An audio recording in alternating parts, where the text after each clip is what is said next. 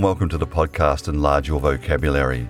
Loquaciousness, a mid-17th century adjective describing one who is full of the ability to talk, and talk even more, no matter what the subject. Our loquacious friend talks and talks effortlessly, without thought or pause to gather their breath, rest their larynx, or even stop the chatter of their teeth, with no consideration for his or her victims. A loquacious person is someone who is long-winded, full of excessive talk, and at times brimming over with trivial conversation.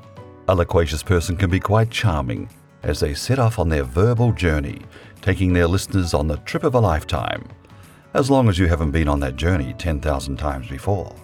Perhaps with a smile you have somebody in mind?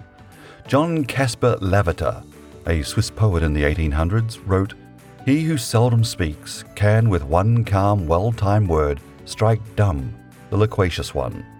This person is a genius, or perhaps even a hero.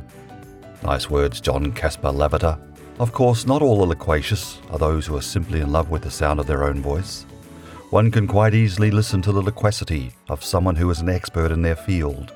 When the doctor expounded loquaciously on every issue, a confident voice was heard to say, "I'm quite comfortable to proceed further, doctor," said Wajah.